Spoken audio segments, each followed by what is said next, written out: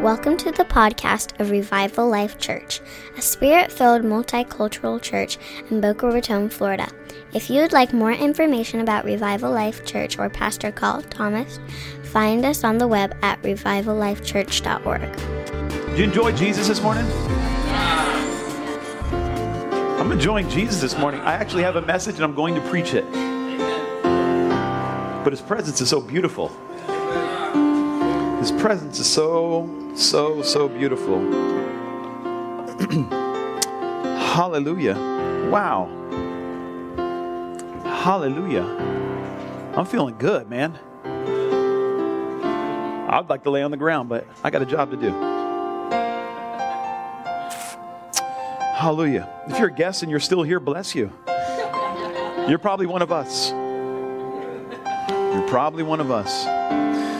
What we're trying to do is, we want to talk about the next couple weeks. This is what we've been trying to talk about, is the anointing of God and what's coming. And we believe that we're entering into a season of just great outpouring. And we need to have a grid for it. We need to understand what's coming and how to react to it. Do you understand?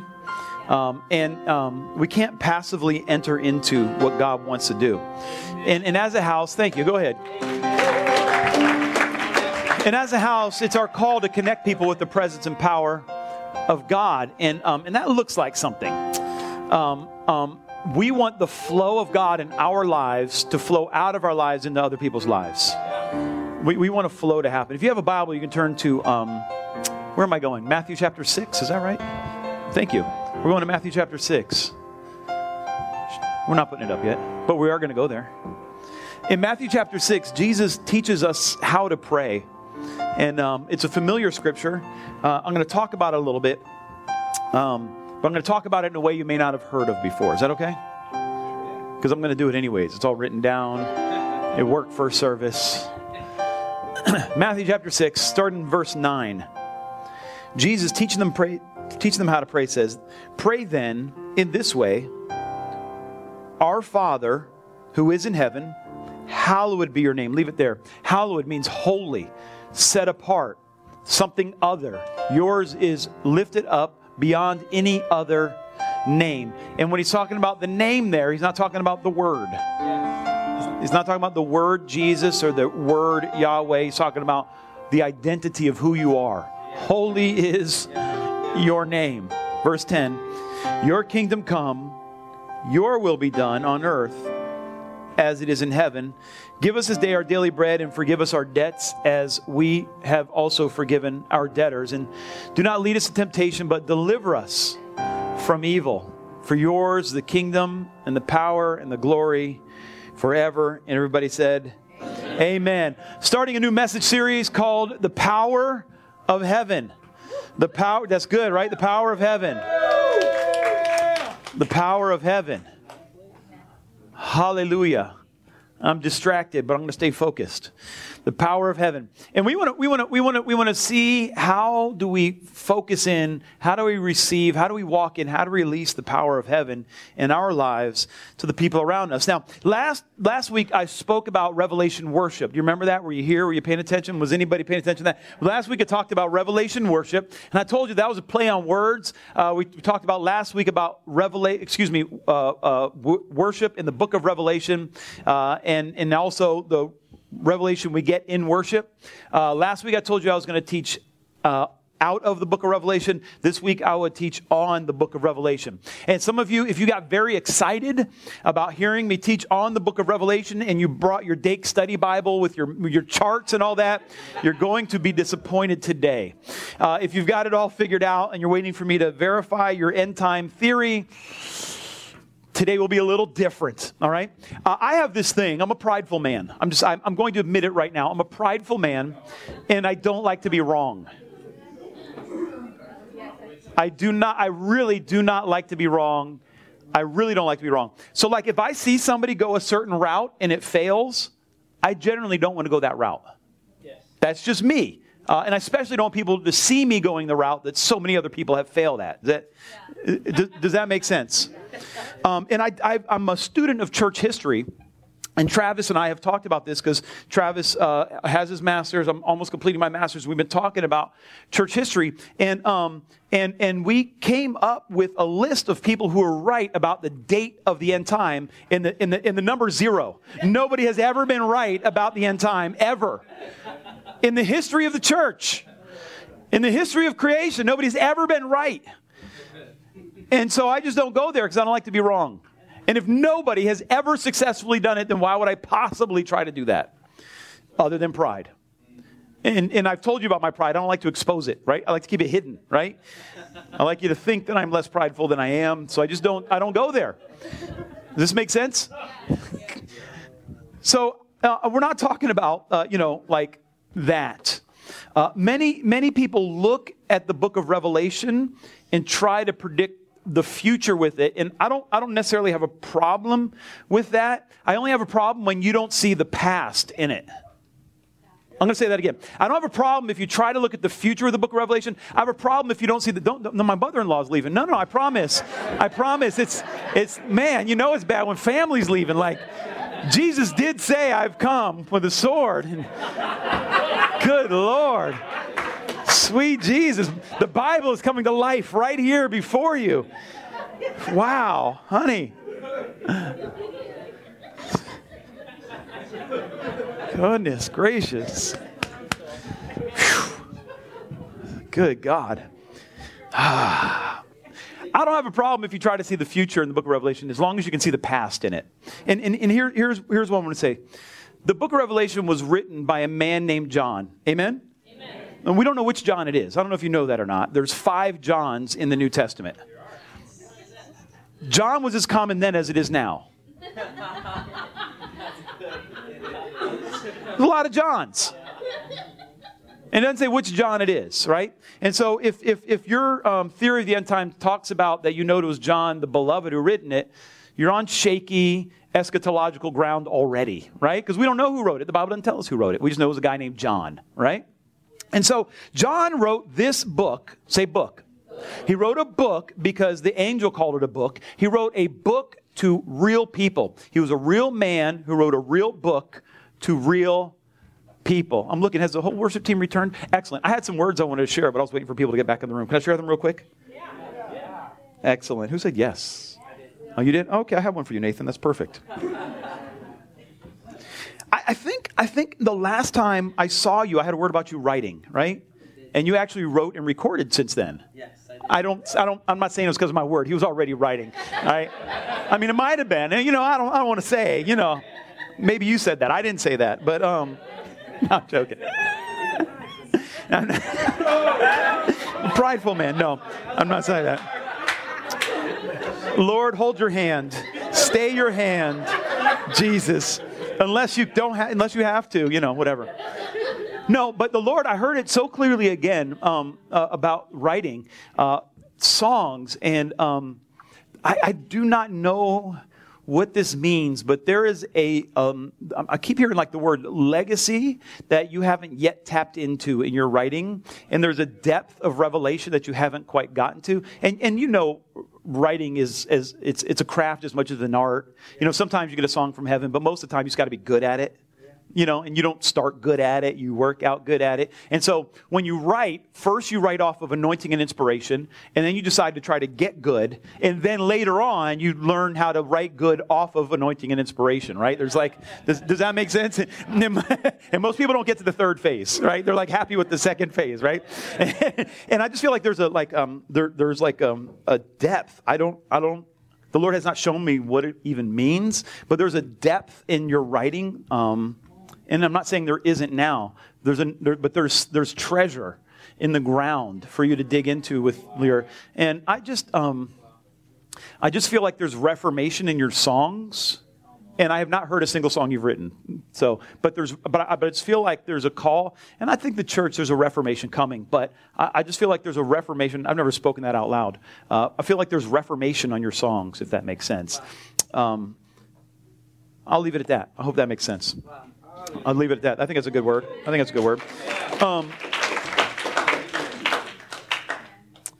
Chris, I got a word for you, and it's really kind of funny. The Lord has The Lord says it's a season for you to be quiet when the pastor's talking. That's a good word, man. That's not actually the word.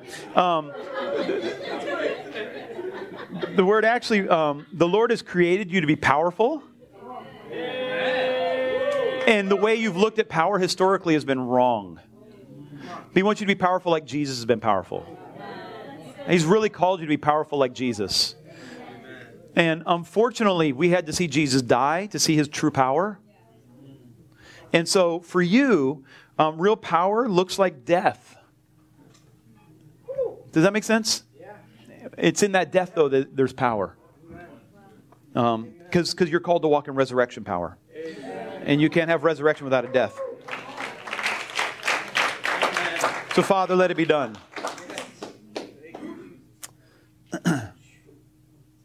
Natalia, where are you at? I have a word for you. I want to give it to you after service. Is that all right? I love you. Excellent. I just want to say, because I won't remember after service. So I just got to put it out there. Lillian, where are you at? Or did Lillian leave? No word for Lillian. Cecia, are you in here? How you doing? Here's a weird word. I want you to, I got to explain it. All right. The Lord considers you a first-generation Christian. Now, that's interesting because your parents are leaders in the church, right? And I don't know if any of you have had Christian parents. I didn't. But what I hear about having Christian parents is it's awesome and awful, right? Because generally our parents are walking out of something and they raise us to walk out of their bondage instead of your bondage. Does that make sense? Does that make sense? And so he's like, you're a first-generation Christian to walk out your walk in the power that he's given you.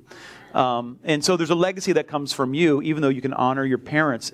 And I know your parents. I like them, so this isn't like my mother-in-law who walked out on me. That's not what we're talking about. This is completely different than that. She's back, though. One more shot she's giving me. I've walked out on me, too, though, so... but I really feel like you have to consciously decide what this first-generation Christianity is going to look like. It can't be reaction.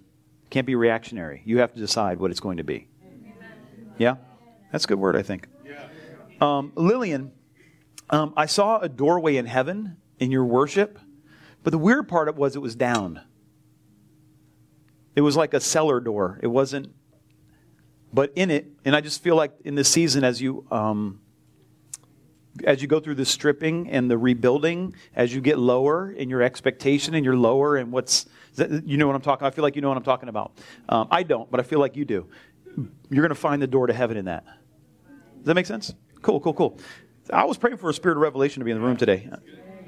Sarah, I got a cool word for you that I may get it wrong because I don't know anything about this. This is all recorded, but you can record it anyways. I know that you lead dance. Right? I don't even know what that means, right? Because for me, dancing is jumping up and down in worship, right? That's I might run, right? Like that's it. That's dancing. But I know you do something with dance, right? Yeah. I don't know what that means, right? But I got this word, and gosh, I'm kind of stepping out here because I don't know what I'm talking about. So I saw you ready, preparing for a performance of some sort. And you had like the pieces you were going to do, but you had no idea how they were going to come together. Does that make sense? Like the transition, like I don't know. And then sometimes when you're in the anointing, God somehow works out the transition, right? And I feel like you're in a season right now, and you know where you're going, but Lord wants you to know He's working out the transition. You can trust Him in the transition. Does that make sense? And I don't know why He wanted me to tell you that, and I don't know why He wanted me to tell you that about dance, but I really feel like clearly you're not supposed to move to Lake City. You're supposed to stay right here at Revival Life Church. That's clear. But we don't always get His perfect will. Sometimes we just get His permissible will, right? And so He's letting you move to Lake City, we'll say. And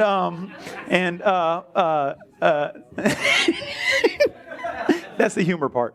Unless you're convicted, then you can just stay. That's okay, too. That's all right, too. You have a home right here. If you want electricity and running water and all that, we have it here in Boca, right? So, You could build a yurt out there in Lake City and they'll let you, you know. But for some reason, like the transitions sometimes like are the scariest part of the whole thing. God is in the transition. And I don't know that he has shown you where it ends. And I don't know if you guys know this or not, but sometimes where we think we're going is really the transition. And we get so disappointed that it didn't work out. And he's like, no, that was a transition. You ever been there? You're like all ready for something, and then it just, like, what happened to that, God? He's like, no, that was a transition. I'm like, well, what's up with that? So where you end up, we will continue to pray and fast. But I believe the Lord is with you. Amen? Amen? All right, so let's get back to what I was talking about now that everybody's in the room. All right, I'm running late. I love you. If you're done before I am, same door that lets you in will let you out. Amen? Are we good? Amen and amen. So if we're looking at the book of Revelation, it's okay if we see the future in it, but you have to see the past in it. If you can't see the past in it, then I don't care what you say about the future in it. Right? If you don't like Revelation was written by a person to real people. How do we know that? It's in the book. Let's look at it. Revelation chapter 1, verse 11. So remember, this angel said that Jesus had a revelation, which of course, again, is the most understatement in the Bible, right? The revelation of Jesus. Jesus gave this revelation to an angel. The angel brought the revelation to John, and he told John what to do with it. The angel said, write in a book. Say book. Book. That's important. What you see, and send it where? To the 7 churches. Which 7 churches? Because that might be a little weird. Maybe it's a church in Boca. No, actually, it's the church in Ephesus, Smyrna, Pergamum, Thyatira, Sardis, Philadelphia, and Laodicea. Pretty clear what John was supposed to do and where he was supposed to send it. Now, I emphasize the word book because somehow people believe that the message to those 7 churches is the first 3 chapters and then the rest is like sometime in the future. But that's not what it actually says. It actually says, write the book, and it's to these people. Right? So we have to understand the history and the historical context of the book in order to understand the book. Amen? Yeah. You can't just pick up a love letter and it's to you. You can't say this is from and then change who it was from. Must be to me. No, actually. That was between a husband and a wife. It has nothing to do with you, right? You can't just co-opt their love, right? Right? And so, John was on the island of Patmos, and he wrote this to these 7 churches. I have a little map here, because sometimes this helps us see. Now, over here where it says Asia, that's Asia, right? Asia Minor is the yellow part right there, right kind of where it meets Europe. Now, Asia Minor is the yellow part. You see where the 7 churches are, and right off the coast is Patmos. That's where John was. John was in an island right off of Asia Minor, writing to these 7 churches nearby. Now, you see where Rome is? That's Rome. Now, there was an empire by the same name. Rome, the Roman Empire. Are you with me? You're following along. You guys are getting this. And the Roman Empire's headquarters was in Rome. Watch out. In between Rome and Asia Minor was Greece. Are you getting this? We're all on the same page now, right? We have to understand John was on a real island named Patmos right off the coast of Asia Minor, and he was writing a book to these 7 churches. And in the first couple chapters of the book of Revelation, he writes an introduction. And instead of having to write the whole thing 7 times, he just wrote an introduction to each of the 7 churches and then wrote the book once. I imagine if you're in prison, you have nothing to do but time, but maybe he was short on ink and paper. Who knows? But he wrote it to the 7 churches. And what was happening at this time in those 7 churches was great persecution. Great persecution. This was written after the book of Acts. And so remember, Paul, in the book of Acts, time and time again, he would say, hey, I'm a Roman citizen. You can't treat us badly. But as we go on in the book of Acts, as we see Acts progress, we see that becoming, your citizenship becoming less and less important, and the reverence of Caesar becoming more and more important.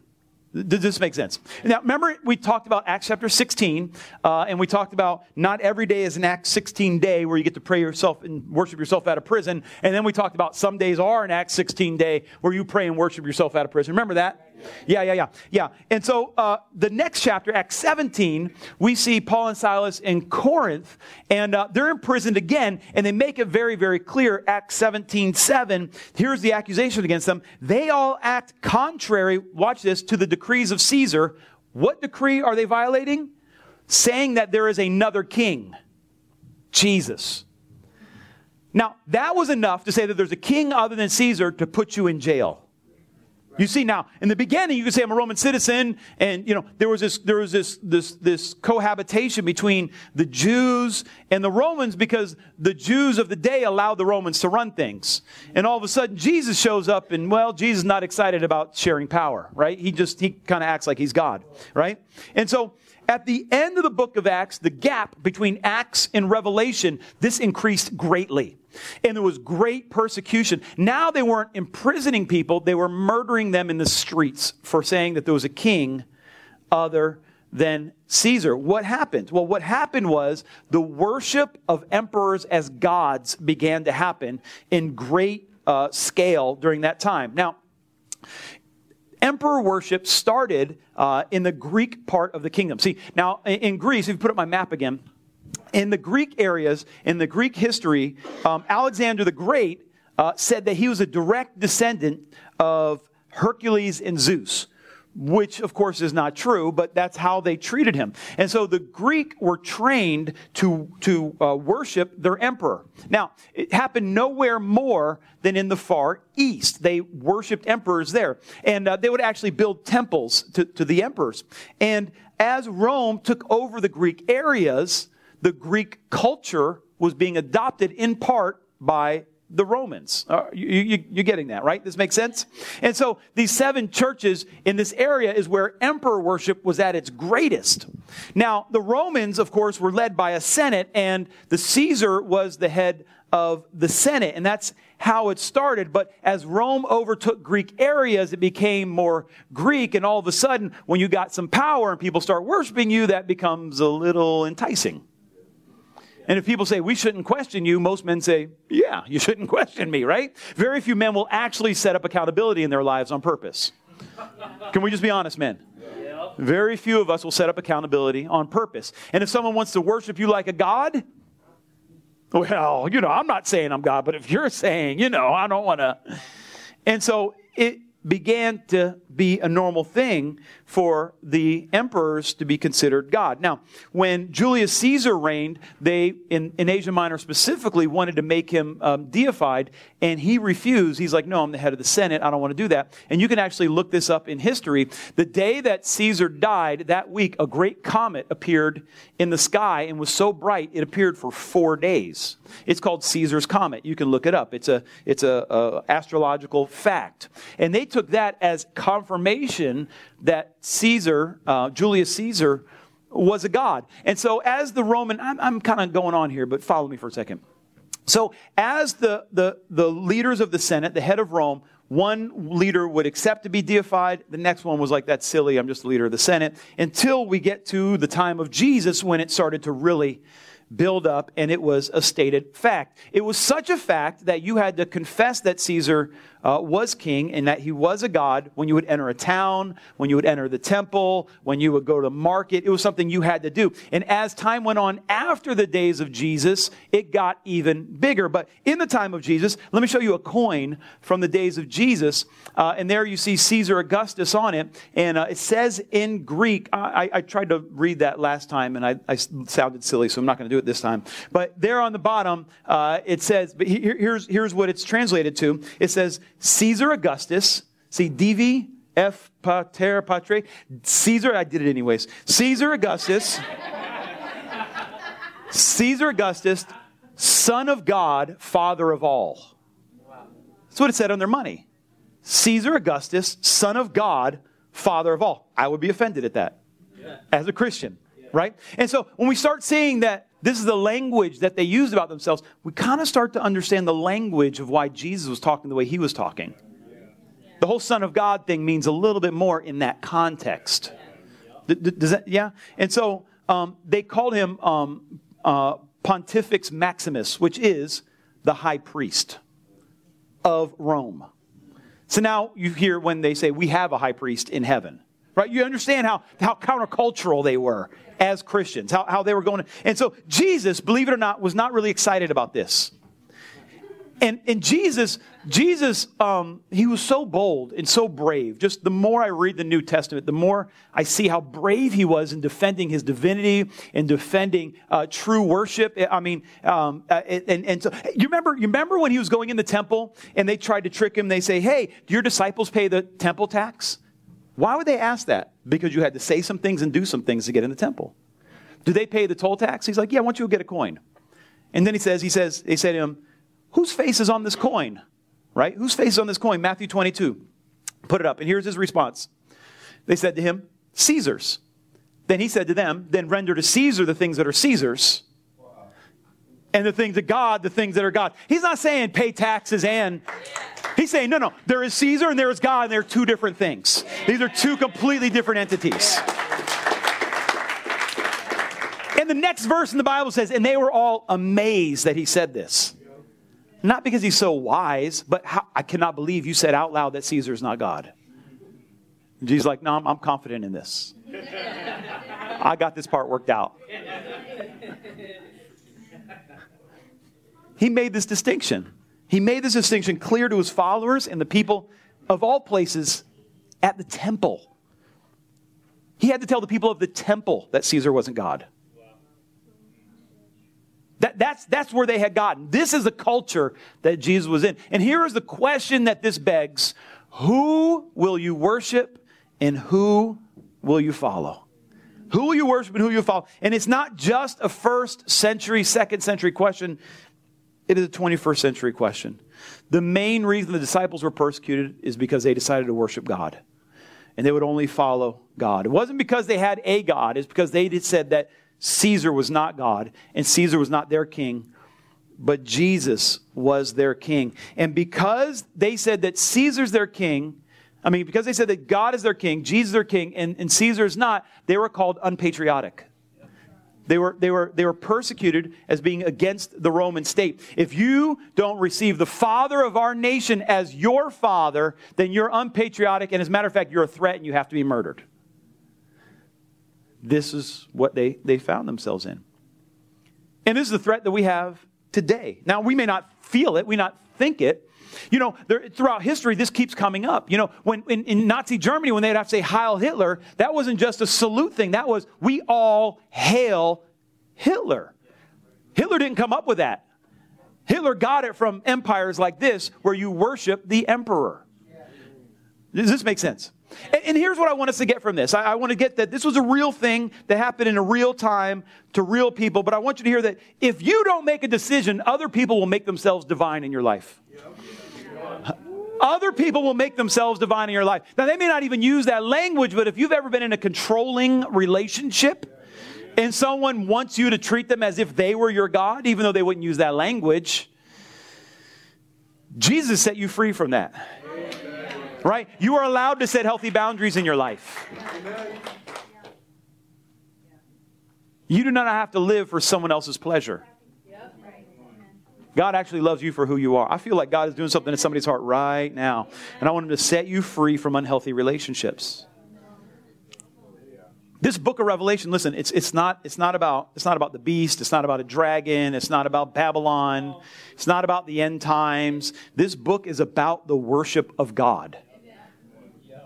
It's about the worship of God. There's this awful battle on earth that it's showing. It's showing this awful battle where people are being slaughtered, and it's common fact. It's a commonly known fact that the Jews who have been conquered by Babylon before called Rome Babylon. That was just it's a fact. It's not really debatable. They called Rome Babylon, and they called the emperor the beast, right? They called his army the dragon. Like this is historical fact. It may mean something in the future, but it meant something then. Amen?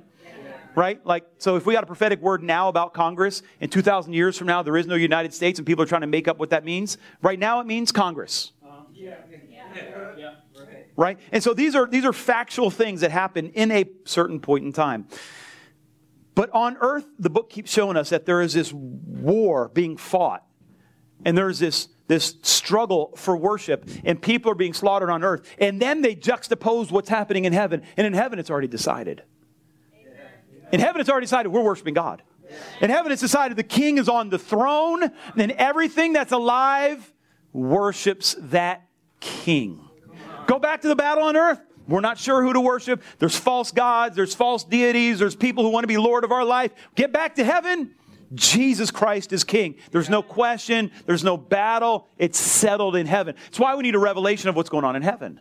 It's why we need a revelation of what's happening in the spirit realm. It's why we need a revelation of what's going on behind people's words and behind their thoughts. We need a revelation of what God wants to do for us. Yes. Otherwise, other people will make themselves divine in our life and try to give us a word out of season. It also shows it shows false worship offered to the dragon. It shows false worship offered to Babylon. And worship becomes a test of allegiance. What will you worship? Worship is recognizing the mystery of the unseen realm and the promise we have there. Amen. There is a promise you have in the unseen realm. It's real, and it's more important than any promise you have on this side of eternity. When we encounter the real God, we can manifest our genuine destiny. When we encounter the real God, we get to manifest our real destiny, our real call. Listen, if we don't encounter the real God, all we get is someone else's gossip about God. All we get is someone else's idea, somebody else what they're processing, what God's talking to them or their gods. And we don't know if they're mixing the real God with the God of their life. We don't know. I mean, American prosperity has become a God. Yeah. And that's not the God on the throne in heaven. I'm a vet. I'm not saying let's overthrow the government. I am saying let's not worship it. That does not work out well historically for Christians.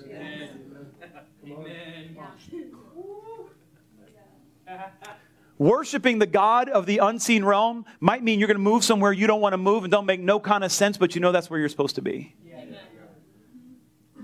That means you don't make decisions. I know this is going to sound crazy. I'm not telling anybody to move anywhere. I'm not telling you to give up anything. I know there's people in this church who are called to be fabulously wealthy. I know there's people in this church who are called to travel to the poorest parts of the world. And I'm hoping the two will see their call and will honor one another. Amen. Amen.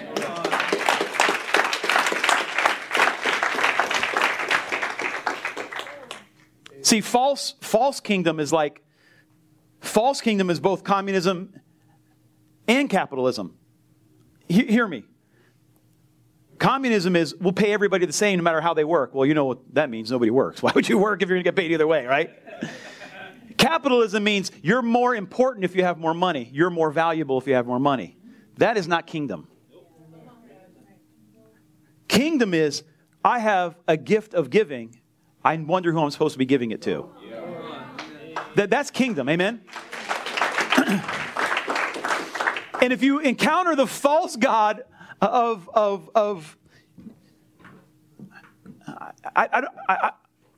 reluctant to give examples because if you are wealthy, man, praise God. Yeah. Praise God. I'm happy. I'm happy for you. And if you know you're supposed to be going month to month and you're not making what you're supposed to be making and that's where God has you, praise God. Rejoice in it. I don't want anybody to think that I'm disparaging them because of their financial position. What I'm trying to say is your financial position means absolutely nothing about your value. Amen. It means absolutely nothing about your value. Nothing. I mean, if we're going to base it on something arbitrary, how about shoe size or the size of your earlobe? We could pick any arbitrary number. In the kingdom of God, am I making sense, Corey? I feel like I'm beleaguering this point. I hope you all make $1 billion. I really do. But it can't be who you are. False gods reveal false destinies. And I just need you guys to come into what God has called you to be. And what we owe people an encounter with God. We owe people,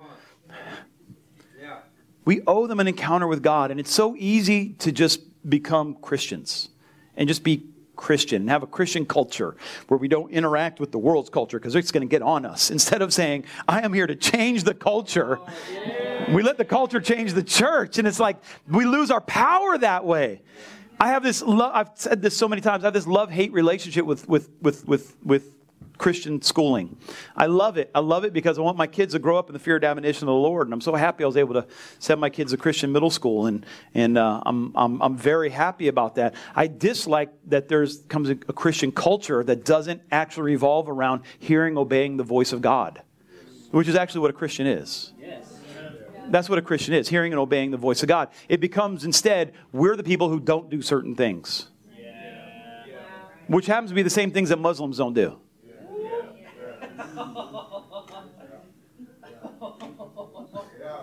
Except they do it even better at times, right? Wow. There's it becomes culture instead of capturing the mystery of Christ. This is the really radical part that Jesus told us to pray. I mean, what he said is so much more radical than we understand. And so in the midst of a culture where they're murdering people for not saying that Caesar is the king and he is Lord, in the midst of that culture, he told us that every time we pray, we're supposed to pray this way. Watch this. Verse 10. Your kingdom come and your will be done. But there already was a kingdom there. Jesus is like, yeah, we don't recognize that kingdom. We don't recognize that kingdom. Your kingdom come and your will be done on earth as it is in heaven. You might want to know what's happening in heaven if you're going to see it on earth. And we don't pray this enough. It's so easy to live our life and not consider, are we actually following God? Are we actually following God? We make 100 decisions on our own, and then we get stuck, and then we ask God to come in and solve the problem of our 100 decisions that got us here. And God's like, man, I never even pointed you in that direction. And so we wonder why when we ask him for answers, he's talking about stuff that has nothing to do with what we're talking about. He's like, you should have started this conversation like 2 years ago. But if you're ready to start it, I'm ready to start it. You're like, but I want to deal with this. He's like, I never told you to go there in the first place. I'm still over here waiting for you. You're like, but this is going to fall apart. He's like, I don't even know what that ain't nothing to me. Like, I got nothing to do with that. That's your little thing that you build. I'm doing something over here. Does that make sense? He's like, if you're ready to get back on the right track, I'm down. Let's do it, right? We don't consider like, I've just dedicated half my paycheck to a car payment. God, is this part of your will?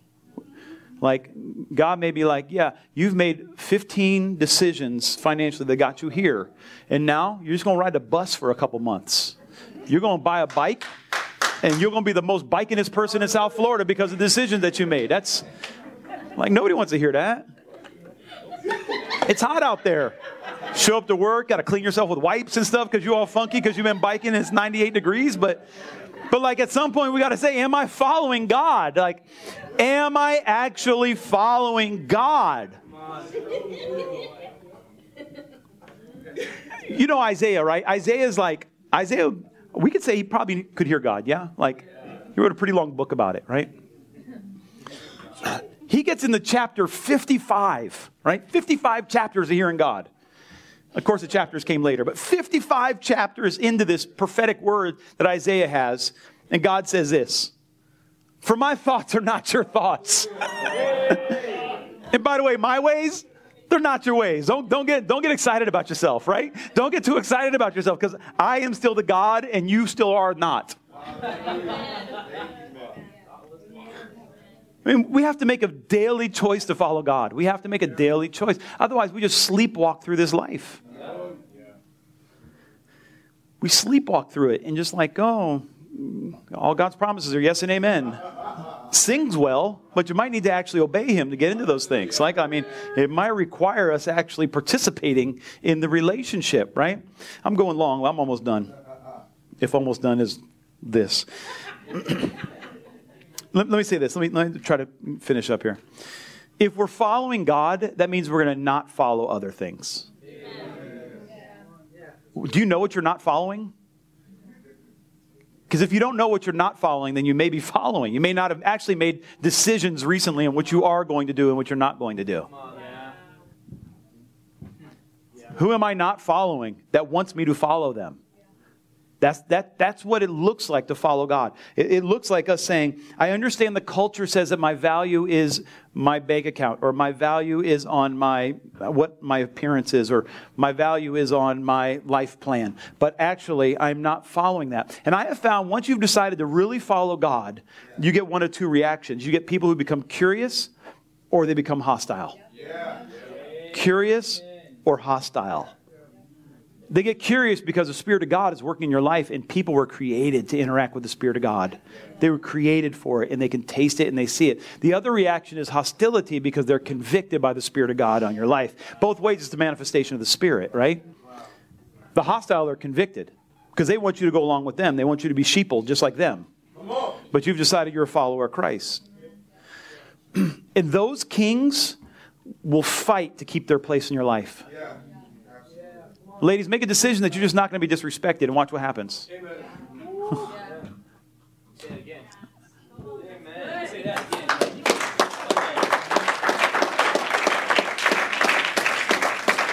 Fellas, same thing.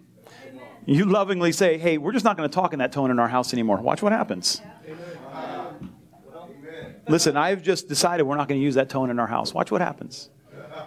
Watch what happens. The kings want to stay on the throne of your life. The book of Revelation was written to people undergoing great suffering at the hands of the Romans because of their practices, and it wasn't going to end anytime soon. And Jesus wanted to let them know, hey, you haven't missed it. You haven't missed it. Heaven is safe, and we're waiting for you.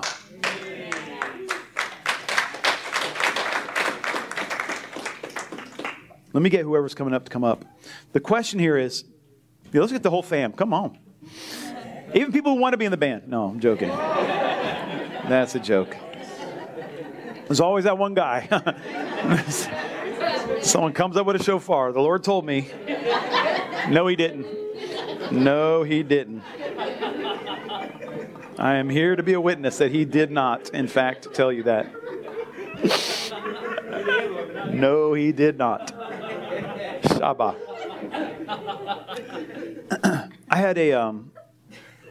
I had a prophetic dream recently.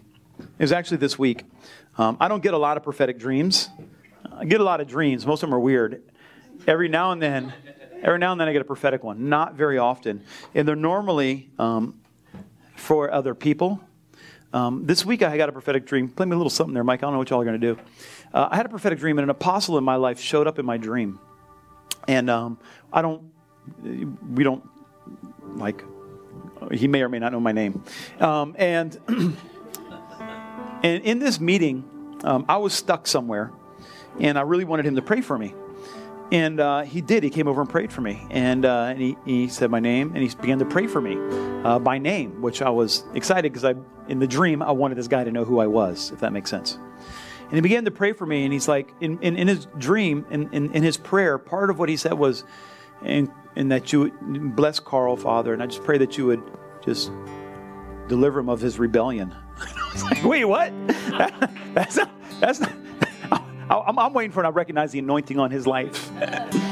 Shortly, Lord, bring him so he can preach in front of my congregation. Those kind of things are what you want to hear.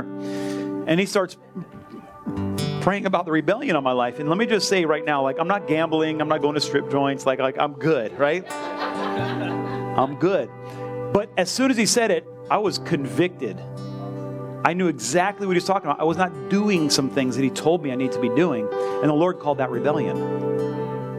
It's not like, hey, I want you to do this, and then you get to think about it for a long time. If God has revealed his will, we have to do it.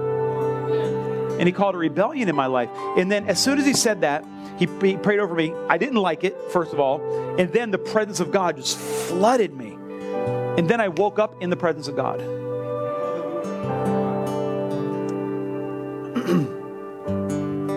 Listen, when you lift up worship in the midst of trials, you're declaring to all of heaven that you have made a choice already what kingdom you're going to follow. When you lift up worship in the midst of your struggles, you're letting heaven know, no, I've already decided who I worship. It's Jesus, not this. And it's so, we worship the dumbest stuff. Our emotions, how do you know what you're worshiping? What are your emotions tied to? I've seen people have anxiety attacks because their, Instagram follower number dropped. Like, and it sounds funny, but you got an idol that's the same. Yeah. We. And so Jesus is like, listen, I need you to tell these people in Asia Minor, like, if your God is that things are going to go well in this life, like things are not going to go well. But in heaven, it's already decided. Amen. Amen. Come on. So if we're gonna operate in the power of heaven, we better be knowing what's going on. I want us to stand together and I want us to pray this prayer together. Now that we understand what he's saying, we're gonna pray what Jesus told us to pray. We're gonna pray it with his heart. I'm gonna ask the ministry team to come forward because I feel like some people are gonna need some help. And I think it's time today that some people just let some kingdoms be overthrown in their life and some kings get kicked off their throne. Put it up if you would, Matthew chapter 6. Ready? Let's pray. Our Father, who is in heaven, hallowed be your name. Your kingdom come, your will be done on earth as it is in heaven. Give us this day our daily bread, and forgive us our debts, as we also have forgiven our debtors. And do not lead us into temptation, but deliver us from evil. For yours is the kingdom, and the power, and the glory forever. And everyone said, Amen. Father, in the name of Jesus right now, I pray for every broken heart in this room. Every broken heart from disappointment in this room, Father. And I pray that you would speak into their heart that you are God and you are King. You are King. You are Lord. That you are good. And you're a loving Father. That you're worthy of our worship. Father, I pray that you would empower them greater to forgive right now. That they would release. They would release the offense. They would release it to you, Father. That they would begin to operate in the power of heaven. That heaven would come and flood their lives. And that it would be decided in their life. Come on, pray in the Spirit with me if you would. That it would be decided in their life. I feel him moving right now. He's bringing revelation. And I'm telling you, this message will lift anxiety off your life. This message will lift depression off your life. Once your king has decided, all these minor kings who are barking in your ear about things aren't going to work out, their voice gets quieter.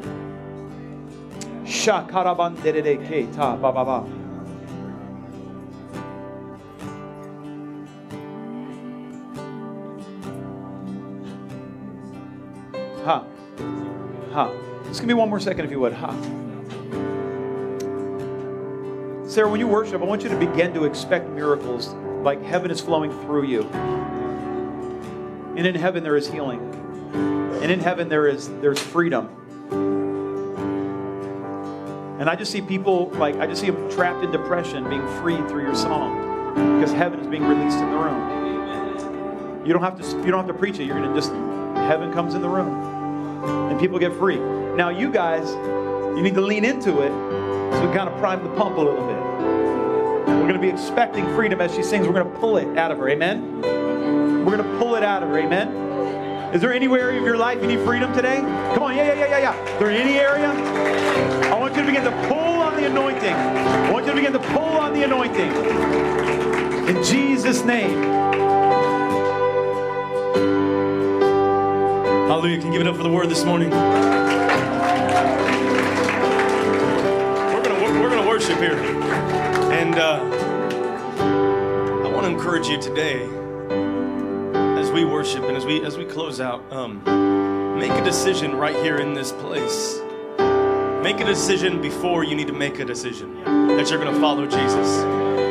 Make a decision, come on, make a decision before you need to make a decision that you're a child of God. Come on, that you are free, that your identity is in Him.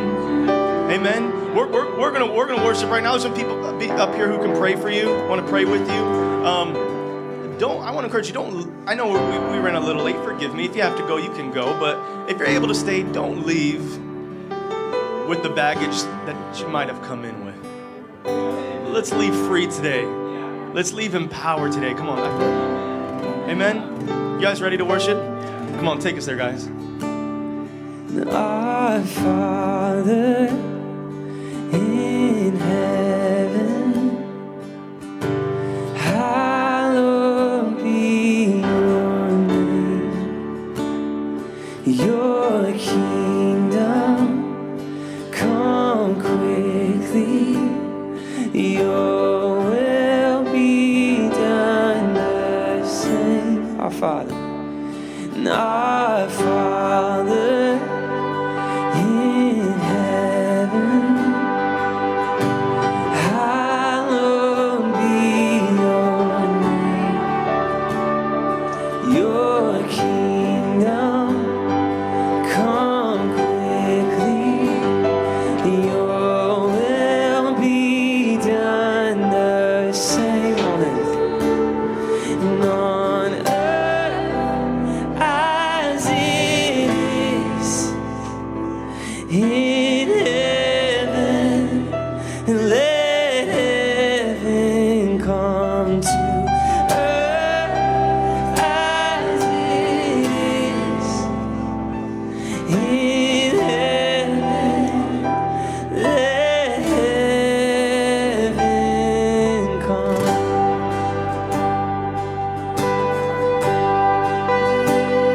And our Father in heaven,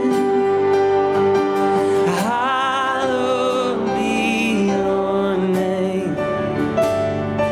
Your kingdom come quickly. Your will be done the same on earth and on earth as it is in heaven.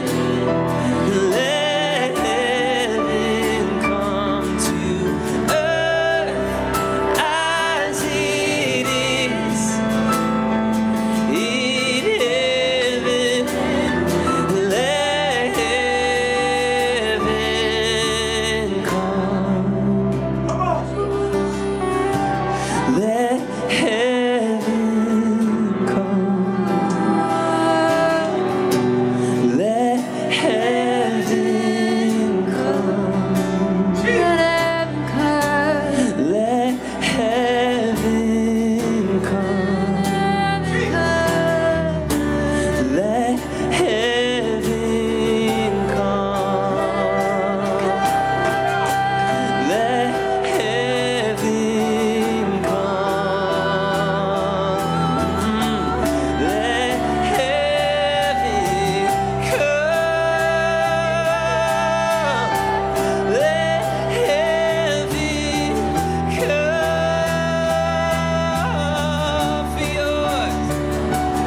For yours is the kingdom, yours is the power, yours is the glory forever. Amen. Yours is the kingdom, yours is the power, yours is the glory forever. Amen.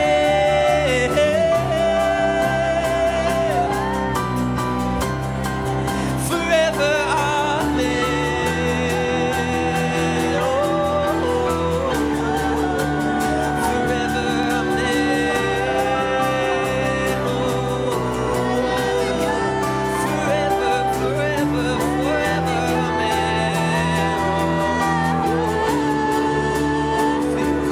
For yours is the kingdom, yours is the power, yours is the glory forever. Amen. Yours is the kingdom, and yours is the power, yours is the glory forever. Amen. And yours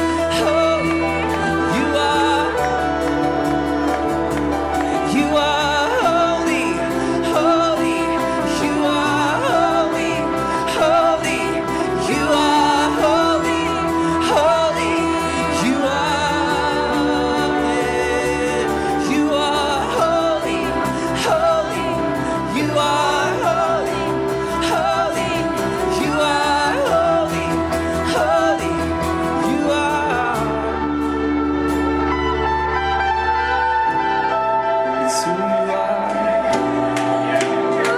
It's who you are. It's who you are.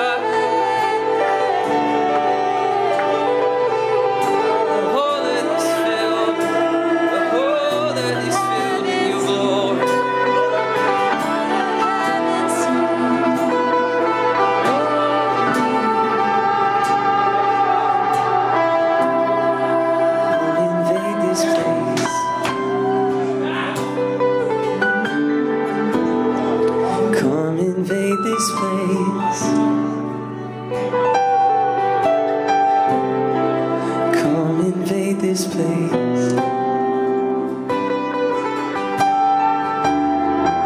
come invade this place. All glory and honor, Jesus. All glory and honor be unto the name of Jesus. All glory and honor. All glory and honor be unto the name of Jesus. All glory and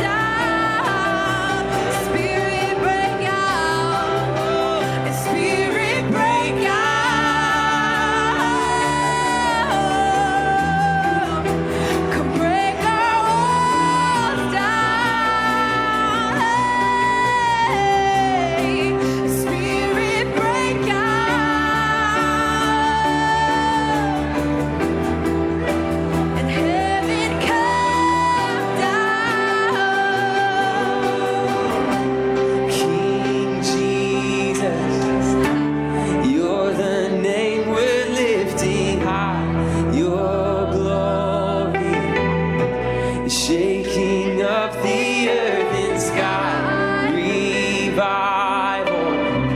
We want to see your kingdom here, King Jesus. Come on, sing that again. King Jesus, you're the name we're lifting high.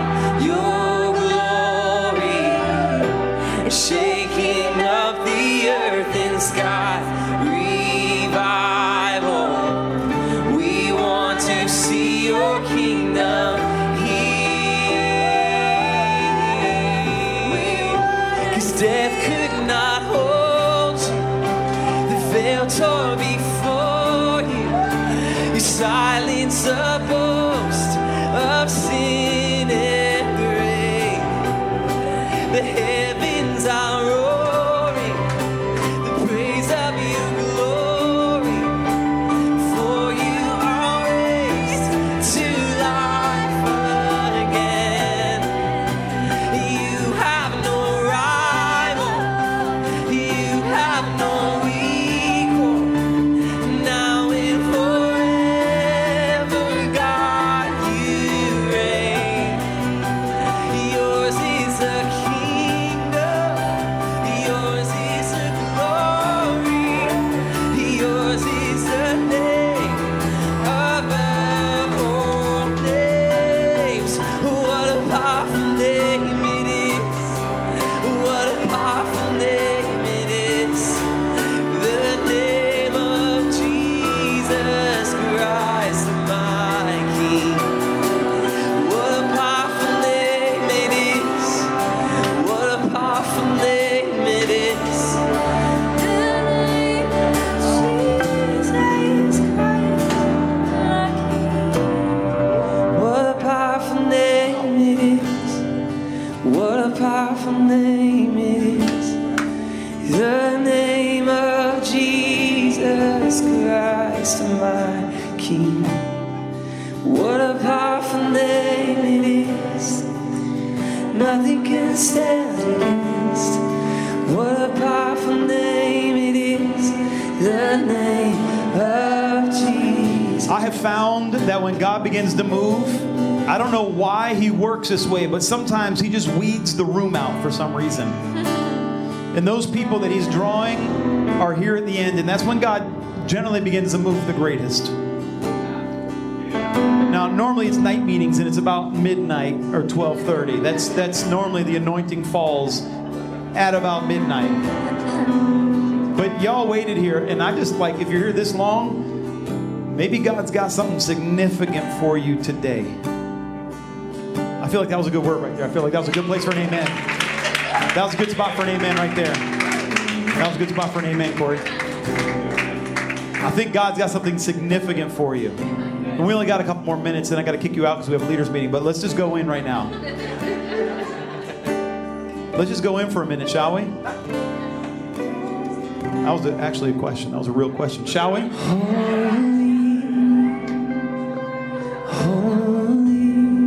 Hey, childcare's over. Feel free to bring your kids in here. Bring them in the anointing. Bring them in here. They might make some noise, but it is what it is. Worthy is the Lamb. Worthy is the Lamb. You are holy, holy. Are you Lord God Almighty? Worthy is the Lamb. Worthy is the Lamb.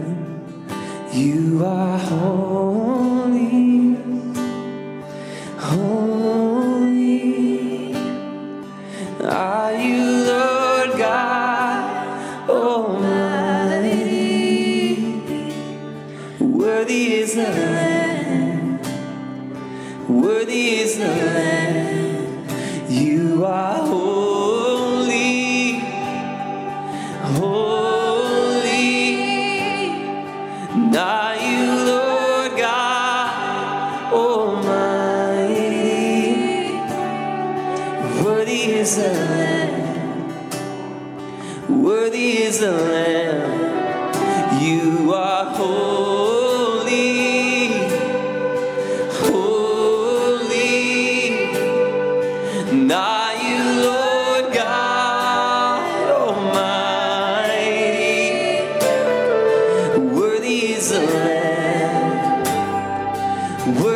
is the Lamb. Say, worthy is the Lamb. Worthy is the Lamb. Worthy is the Lamb. You are. Worthy is the Lamb. Worthy is the Lamb.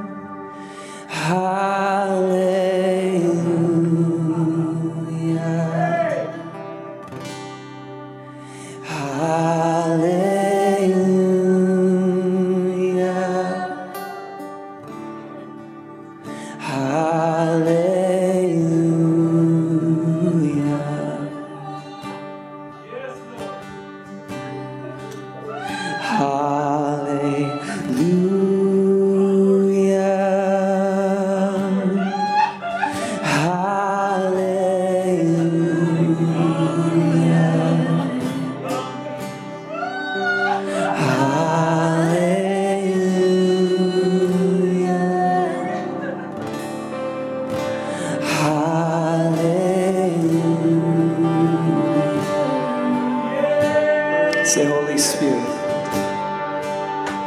Holy Spirit,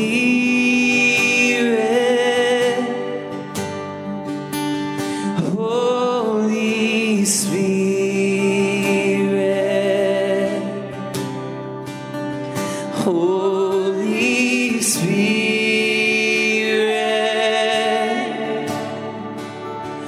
Holy Spirit, sing it again. Holy Spirit,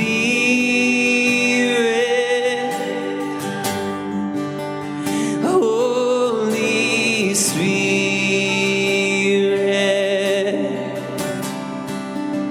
Holy Spirit,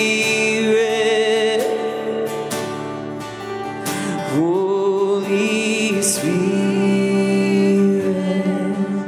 Let's just say hallelujah again. Hallelujah.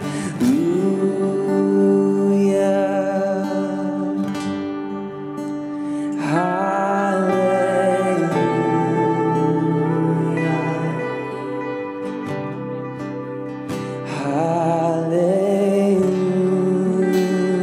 Hallelujah.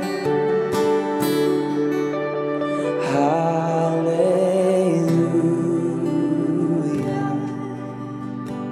Just our voices, sing it out again. Hallelujah.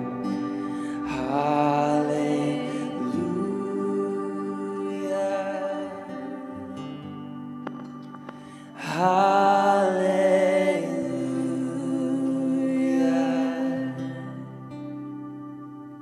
Hallelujah.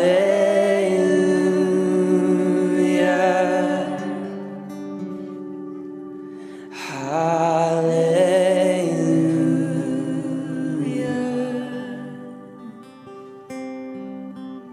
And I love you, Lord. Yes, Lord Jesus.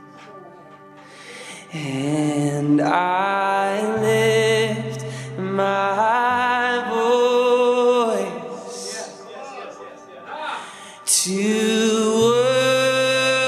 worship you. Oh, my soul, rejoice. Take joy, my King, in what you hear. Let it be a sweet, sweet sound in your ear.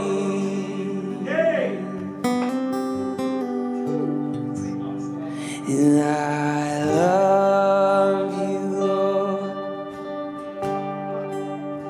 and I lift my voice to worship you. Oh, my soul, rejoice. Take joy, my King, in what you hear. Let it be a sweet, sweet sound. Let it be a sweet, sweet sound. Let it be a sweet, sweet sound in your ear. Father, we love you so very much. You're so amazing. You're so beautiful. You're so wonderful. We love you and all that you've done today.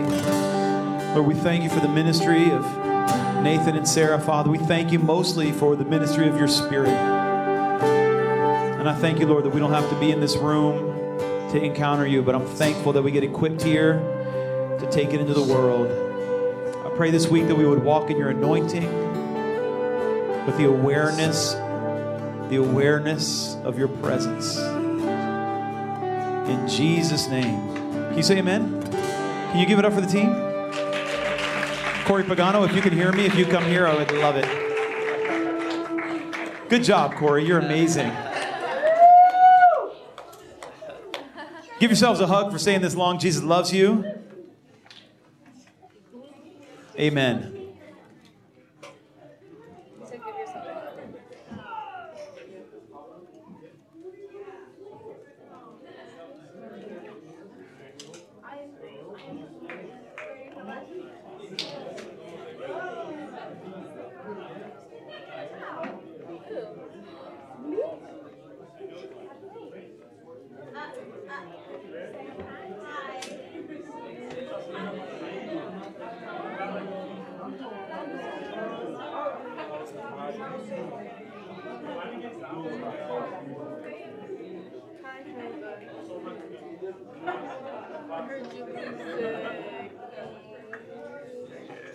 think it was just the same thing lingering from last week.